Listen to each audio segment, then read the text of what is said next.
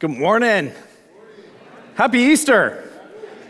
What a great time it is to be together opening God's Word. My name is Tim Riley. I am one of the pastors here at Church of the Valley.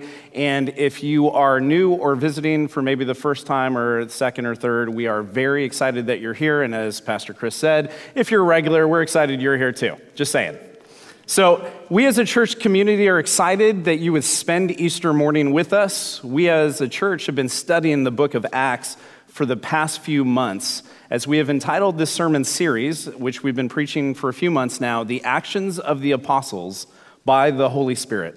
We've been walking through chunks of this letter written by a man who was a historian and a doctor named Luke.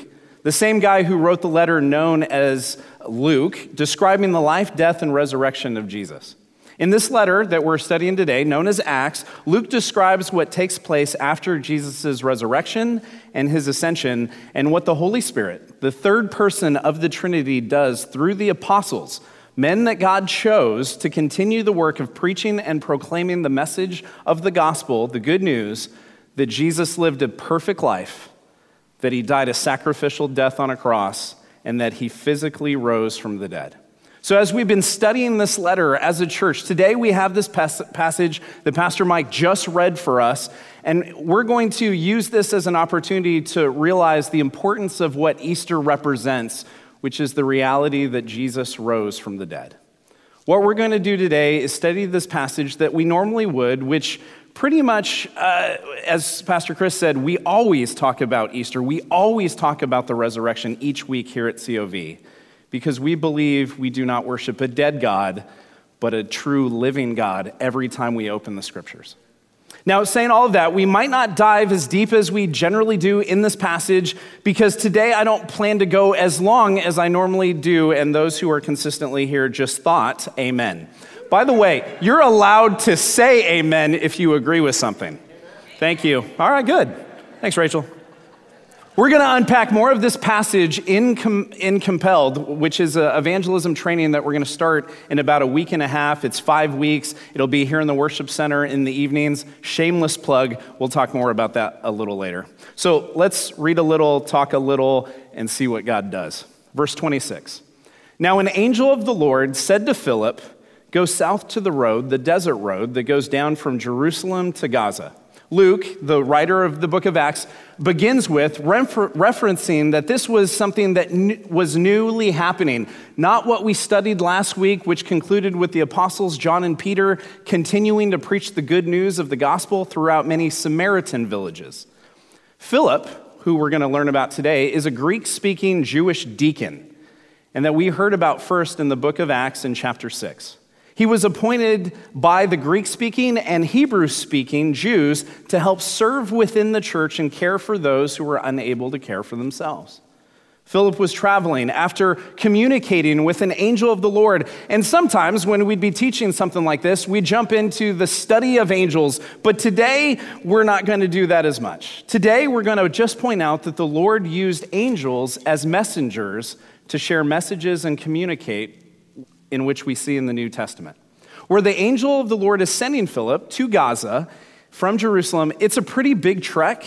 It's about 2,000 feet downward over many miles through some pretty sketchy desert road. And yet Philip obeys and goes even though he doesn't have it all figured out to why he's going where he's going. Verse 27. So he started out, and on his way, he met an Ethiopian eunuch, an important official in charge of all the treasury of Kandake, which means queen of the Ethiopians. This man had gone to Jerusalem to worship. Now, Luke lets us in on why the angel of the Lord would guide Philip to this remote and deserted road, because God specifically had someone in mind that Philip would interact with. An Ethiopian who, as Luke puts it, is an important official in charge of the treasury of a queen, not named Kandake, but that was the title of the queen, which was queen of the Ethiopians. This Ethiopian, who was the treasurer, had gone to Jerusalem to worship, and now we begin to see why God, through this angel, was directing Philip, this deacon, to go down a road he wouldn't have gone down unless he was led down this road. This Ethiopian, who was not a Jew, had left his country to go to Jerusalem to worship the God of Abraham, the God of Isaac, the God of Jacob. For most of us, we would call him the Hebrew God. But God did not come for a nationality.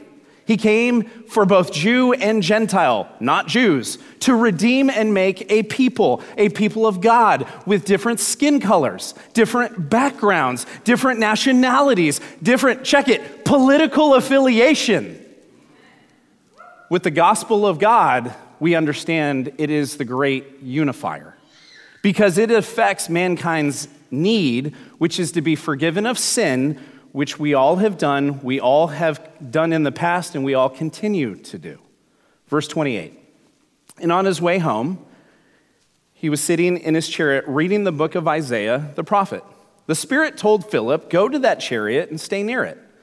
Luke lets us in on the fact that this Ethiopian official not only went to Jerusalem to worship corporately, probably with other people, but while in his chariot was reading the letter we know as the book of Isaiah, which is in the Old Testament, the Hebrew Scriptures.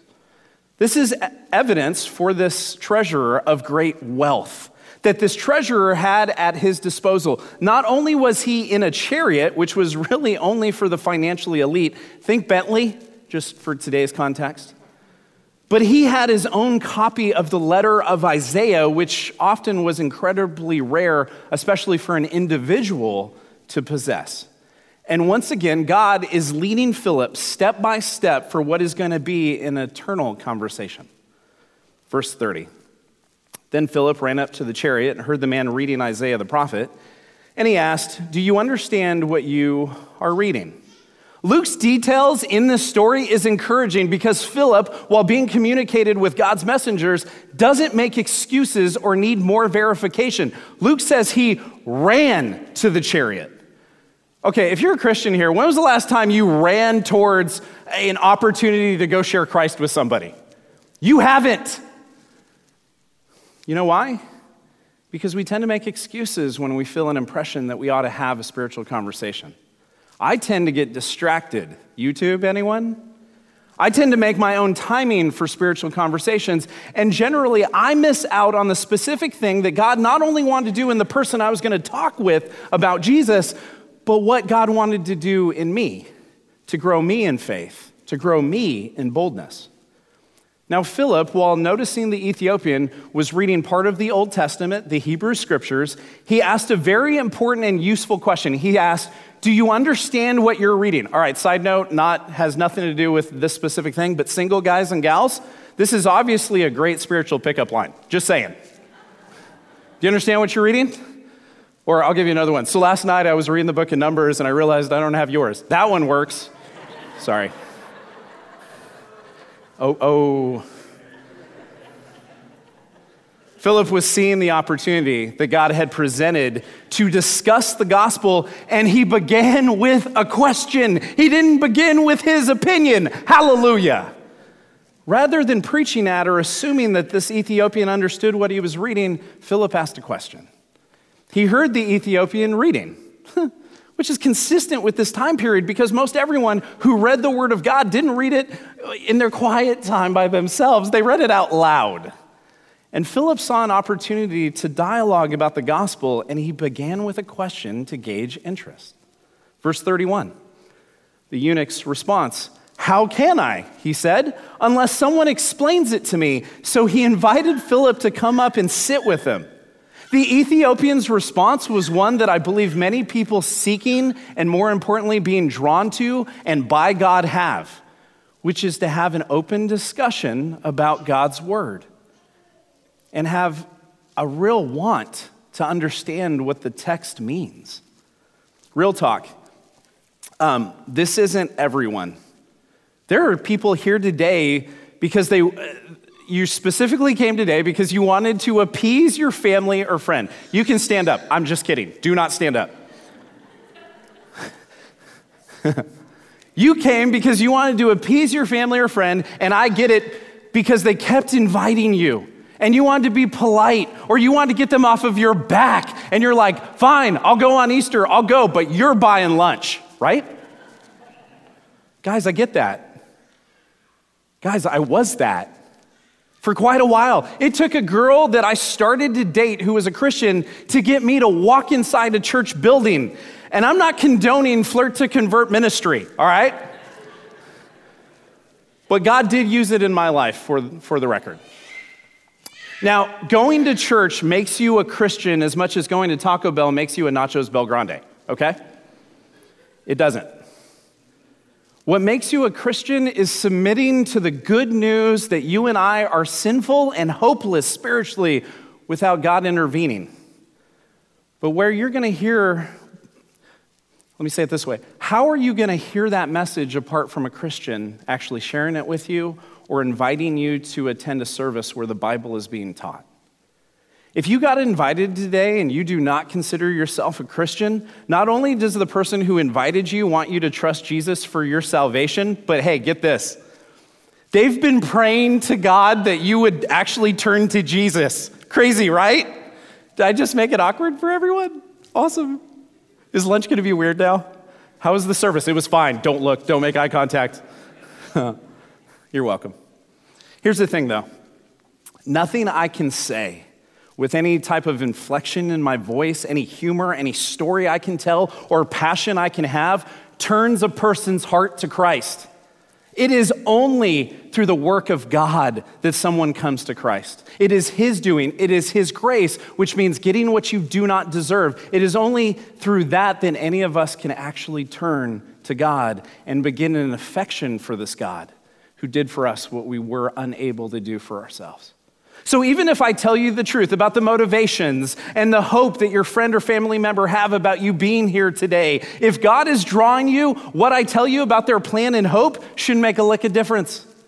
Because God in His loving kindness may be making known in your heart, even as I speak, how much God loves you.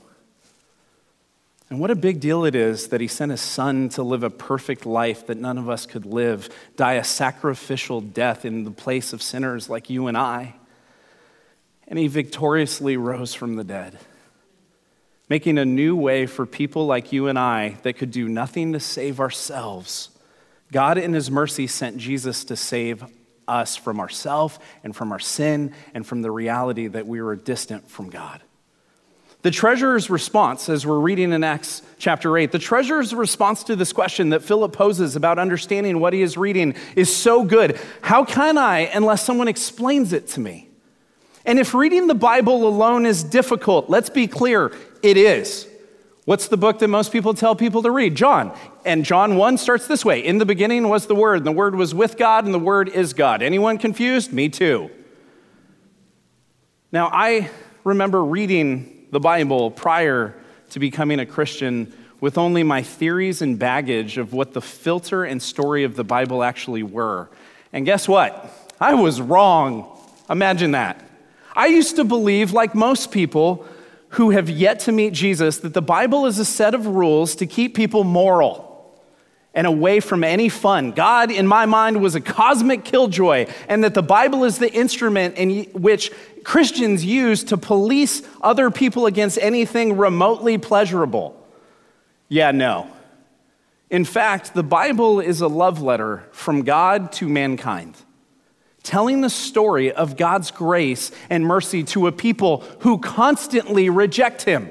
Yet God constantly gives us what we do not deserve in the opportunity to come to Him, not by doing more good than bad. Spoiler, none of us can, but by giving us away in Jesus Christ, who died in our place, and as we celebrate today, by physically rising from the dead, defeating the hold in which sin has over all of us, which leads to death, but God destroyed death for all of those who would find their justification solely in Jesus. And He gifts us His resurrection and new life that now can be lived in and for Him. Verse 32. This is the passage the eunuch was reading. He was led like a sheep to the slaughter, and as the lamb before his shearer is silent, so he did not open his mouth. In his humiliation, he was deprived of justice. Who can speak of his descendants? For his life was taken from the earth. The Ethiopian eunuch was reading a passage from the book of Isaiah, chapter 53 specifically, and Isaiah was a prophet who was sent by God to speak of God's character and mankind's nature of sin and the Messiah, and chapter 52 and 53 point to the suffering that Messiah would endure, which on this side of the resurrection is clearly Jesus. But this was all new to those around Jerusalem and not exactly welcomed by everyone, as it meant that the very religious people who sentenced Jesus to death missed the fact that their own scriptures over 700 years previously had written that this specifically would happen to the Messiah.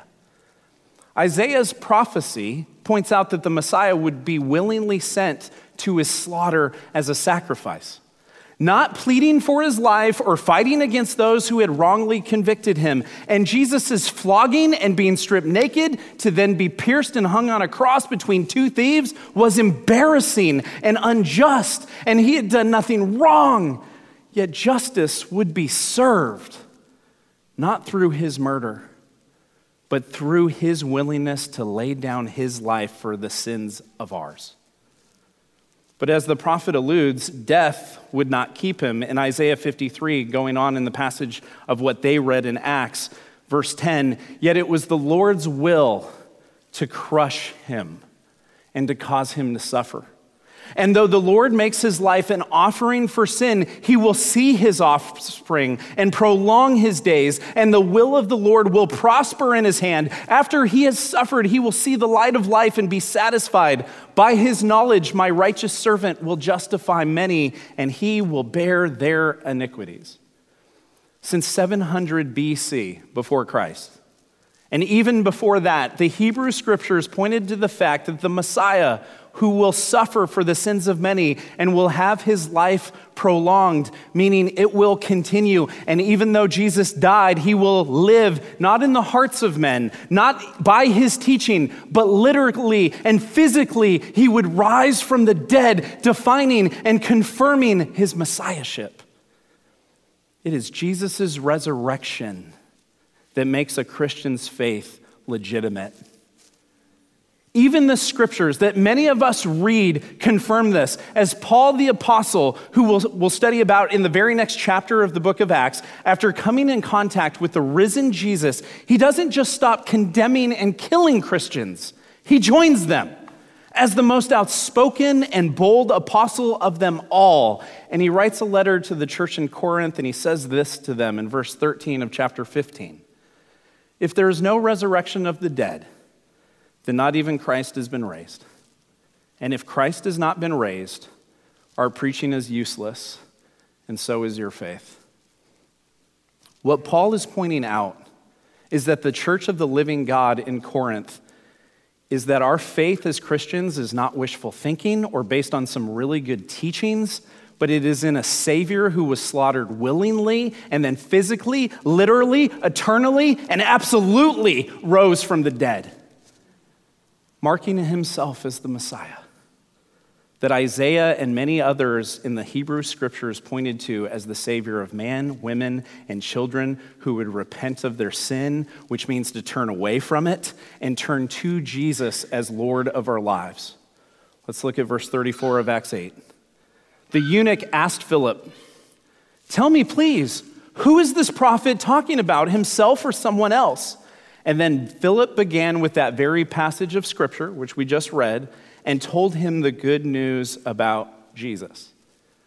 The eunuch was searching. He wanted to worship the one true God. He didn't want to waste his time worshiping a God of his own creation or imagination. And so he asked this Greek-speaking Jewish deacon who had engaged with him with a very bold question to understand who the prophet was talking about. And then he pointed out who Isaiah was actually talking about, who he had prophesied about 700 years prior before Jesus had even walked the earth.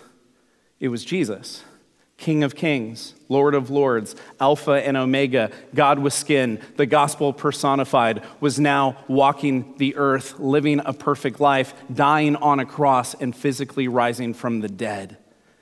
And he invited people into the kingdom of God. And what did we do? What did the people that were like you and I, that maybe were a little religious, maybe didn't really want to follow God, but kind of believed in him, or maybe we just wanted nothing to do with all that religion because we're afraid it would take away from what we wanted to do on the weekends. Here's what the Apostle Peter said when dominated by the Holy Spirit, preaching at a festival known as Pentecost in Acts chapter 2. Fellow Israelites, Peter says, listen to this. Jesus of Nazareth was a man accredited by God to you by miracles, wonders, and signs, which God did among you through him, as you yourselves know. This man was handed over to you by God's deliberate plan and foreknowledge, and you, with the help of wicked men, put him to death by nailing him to a cross. But God, whenever it says but God, get excited. But God raised him from the dead, freeing him from the agony of death, because it was impossible for death to keep its hold on him. Glory and hallelujah. Friends, this is the message of Christianity. We base everything on this event of Jesus' resurrection. Check it. We put all our eggs in this basket. Pun intended. What? Because either Jesus rose from the dead and is God, or he didn't rise from the dead and he's not God. Paul goes on in 1 Corinthians 15, he says, if Christ has not been raised, your faith is futile. You are still in your sins. If Jesus is not risen from the dead, then the forgiveness that Christians believe that we have been given through Jesus' death on the cross is placebo and pointless. But if he rose, if he actually rose from the dead, if Easter isn't about Easter bunnies and chocolate, if he actually rose, then our message and our hope and our relationship with God through Jesus is secure. Hallelujah. The theologian Henry Morris put it this way: the bodily resurrection of Jesus Christ from the dead is the crowning proof of Christianity. If the resurrection did not take place, then Christianity is a false religion. If it did take place, then Christ is God and the Christian faith is absolute truth. What many people who have attended church or have been self-identified as Christians for years on years miss is that all of what we believe is held together by this event of Jesus rising from the dead. You don't have to be a good person. God hopefully will change you if you come to him and you'll start to trust him, but no one is good but God. And it requires God to be the one who intervenes to make us do works that he predetermined that we would walk in.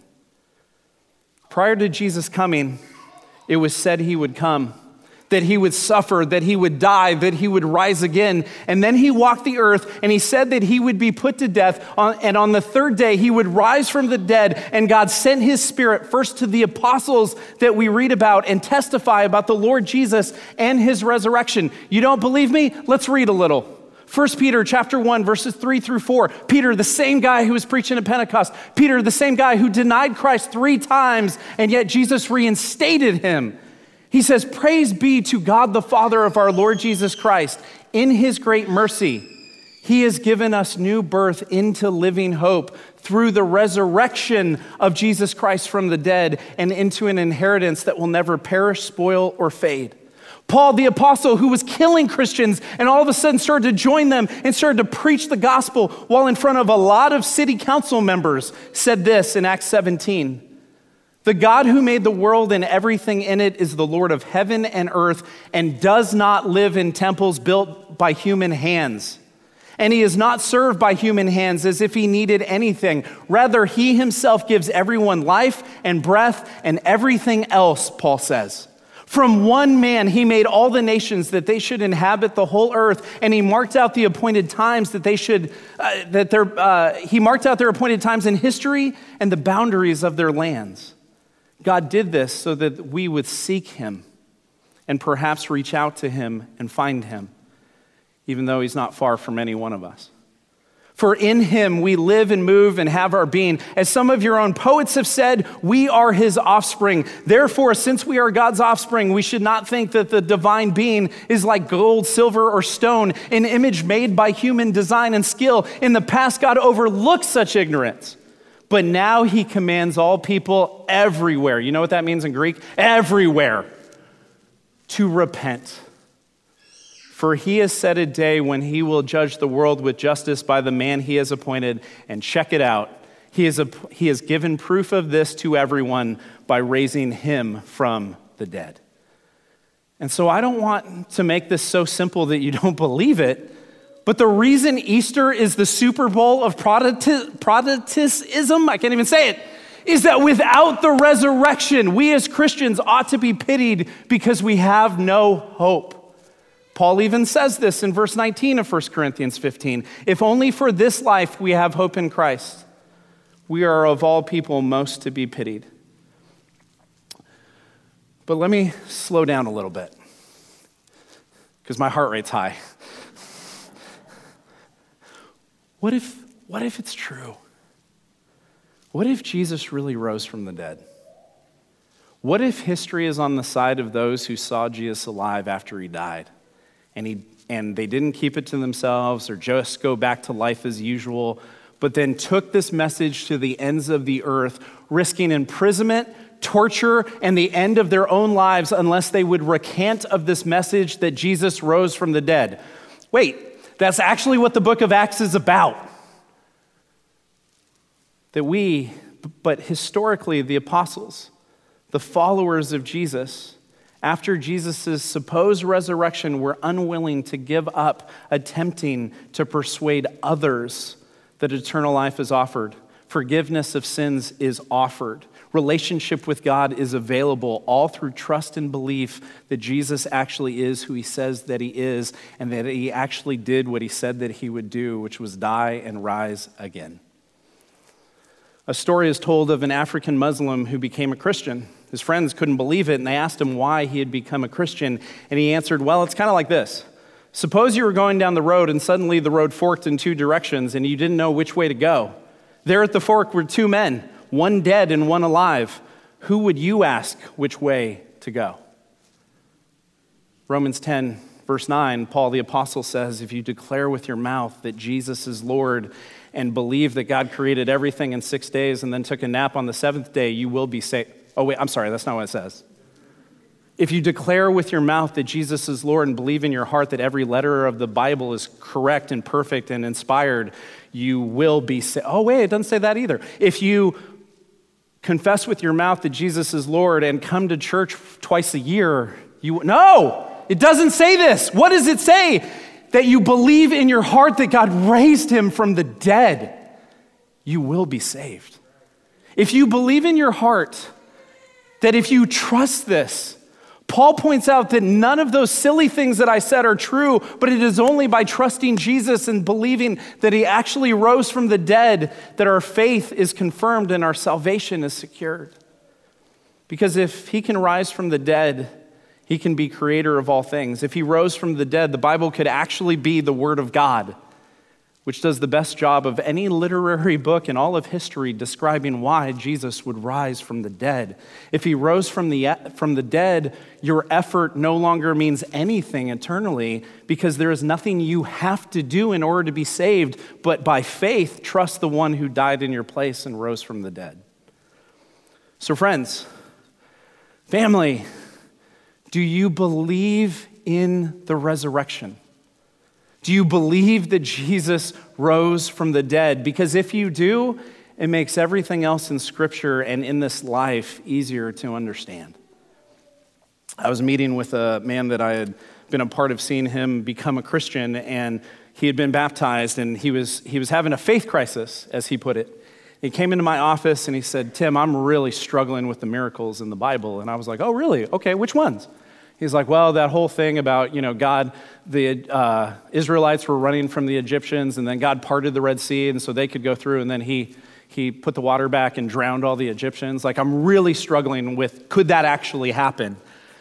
And I asked him, I said, well, brother, like we've talked about probably the most important thing, like, do you actually believe that Jesus rose from the dead? And he goes, oh, absolutely, with all of my heart. And I said, well, if God can raise Jesus from the dead, how hard is it to part some water? And he's like, good point. So how do we come to this God who invites us into something that is so beautiful and so wonderful, that is expressed in his great love through us, through his unmatched kindness in Jesus Christ? If you believe in Jesus Christ and you believe that he rose from the dead, what do you do? Well, first off, you repent. You change direction. You hand over the keys, or you let Jesus take the wheel, or whatever other country song you want to quote, all right? You are no longer the Lord of your own life because you have, by faith, trusted that Jesus can and will lead you from this day forward. So then let's keep reading. Verse 36. And they traveled along the road. They came to some water, and the eunuch said, look, here is water. What can stand in my way of being baptized? What a great question. This man who had been told about Jesus as the fulfillment of what the Old Testament had talked about, foreshadowed, obviously included baptism in the example of what someone does once they believe. So what would stand in this guy's way from being baptized? Nothing. There isn't an expectation of a baptism class in Scripture or to be confirmed or anything like that. But the eunuch's faith is symbolized in baptism as going under the water, dying to yourself and being brought up out of the water, being raised into new life. And so he asked this question with the hope to affirm his belief. And then Philip responds this way.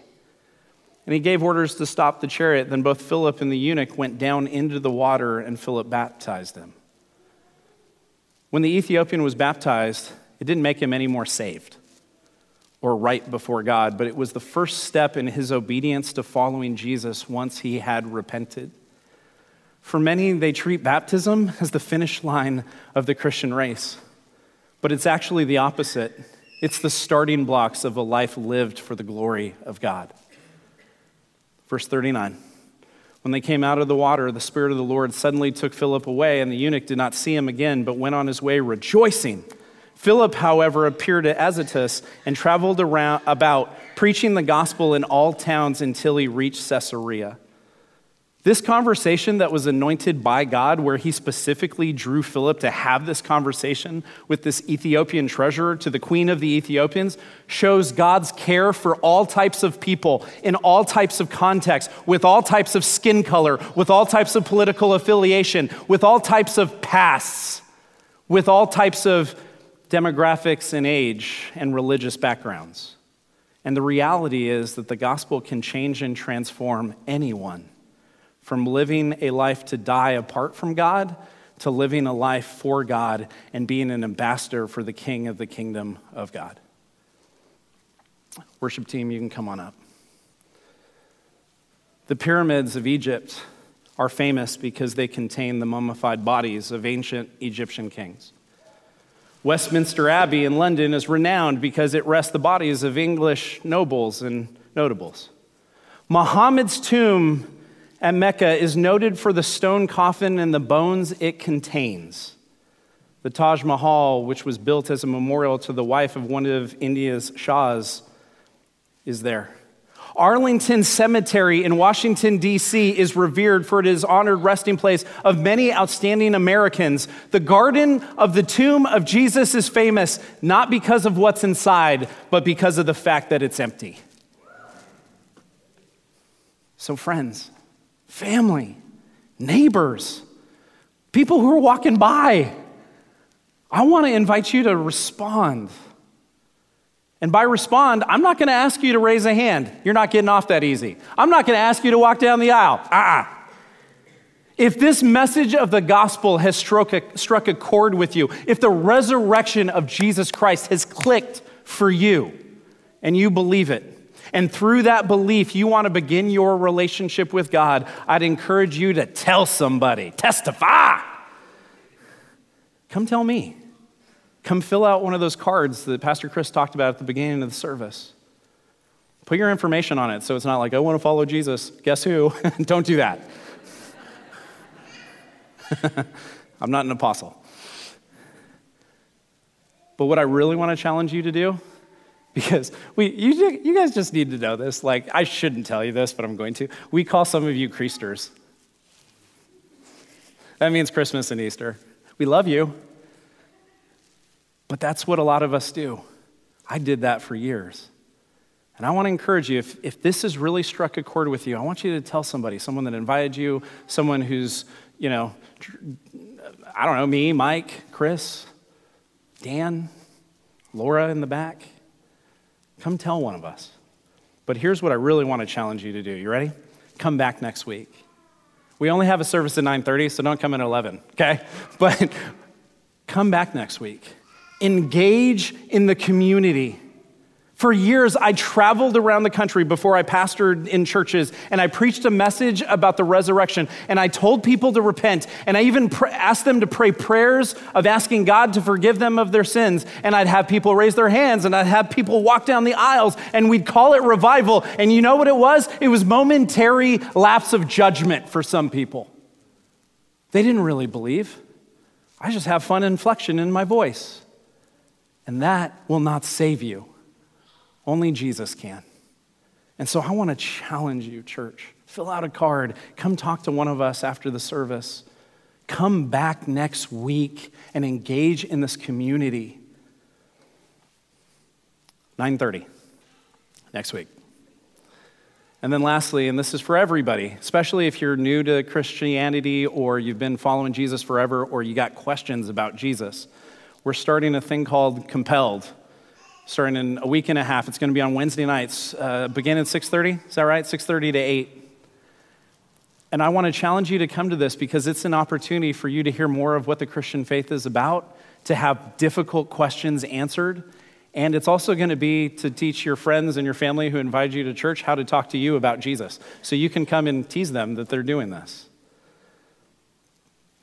I just don't want us to miss the reality that on this Resurrection Sunday, God is just as alive as he was on the third day when he walked out of the tomb. And I hope that strikes a chord. I hope that does something in you. I hope that you don't just hear that and go, all right, I put in my time, but that you realize that God did for you what you couldn't do for yourself, and it changes everything if you believe it.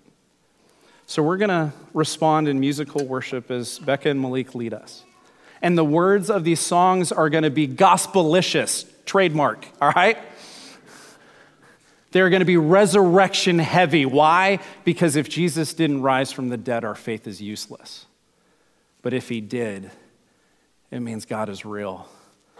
He wrote a book, and he told us how we could come in contact with him, which was to believe, repent, and trust him. Let's pray. Father, I thank you for your word, and I thank you for every person that's here, even if this is the only time we're ever going to see some people walk through the door. Lord, thank you that your gospel is preached. Thank you that the truth of your message is available and the invitation is for sinners like me who does not have it all figured out, was worthless without you, Lord. God, that invitation is readily available to each one of us if we would simply bow a knee and repent and trust.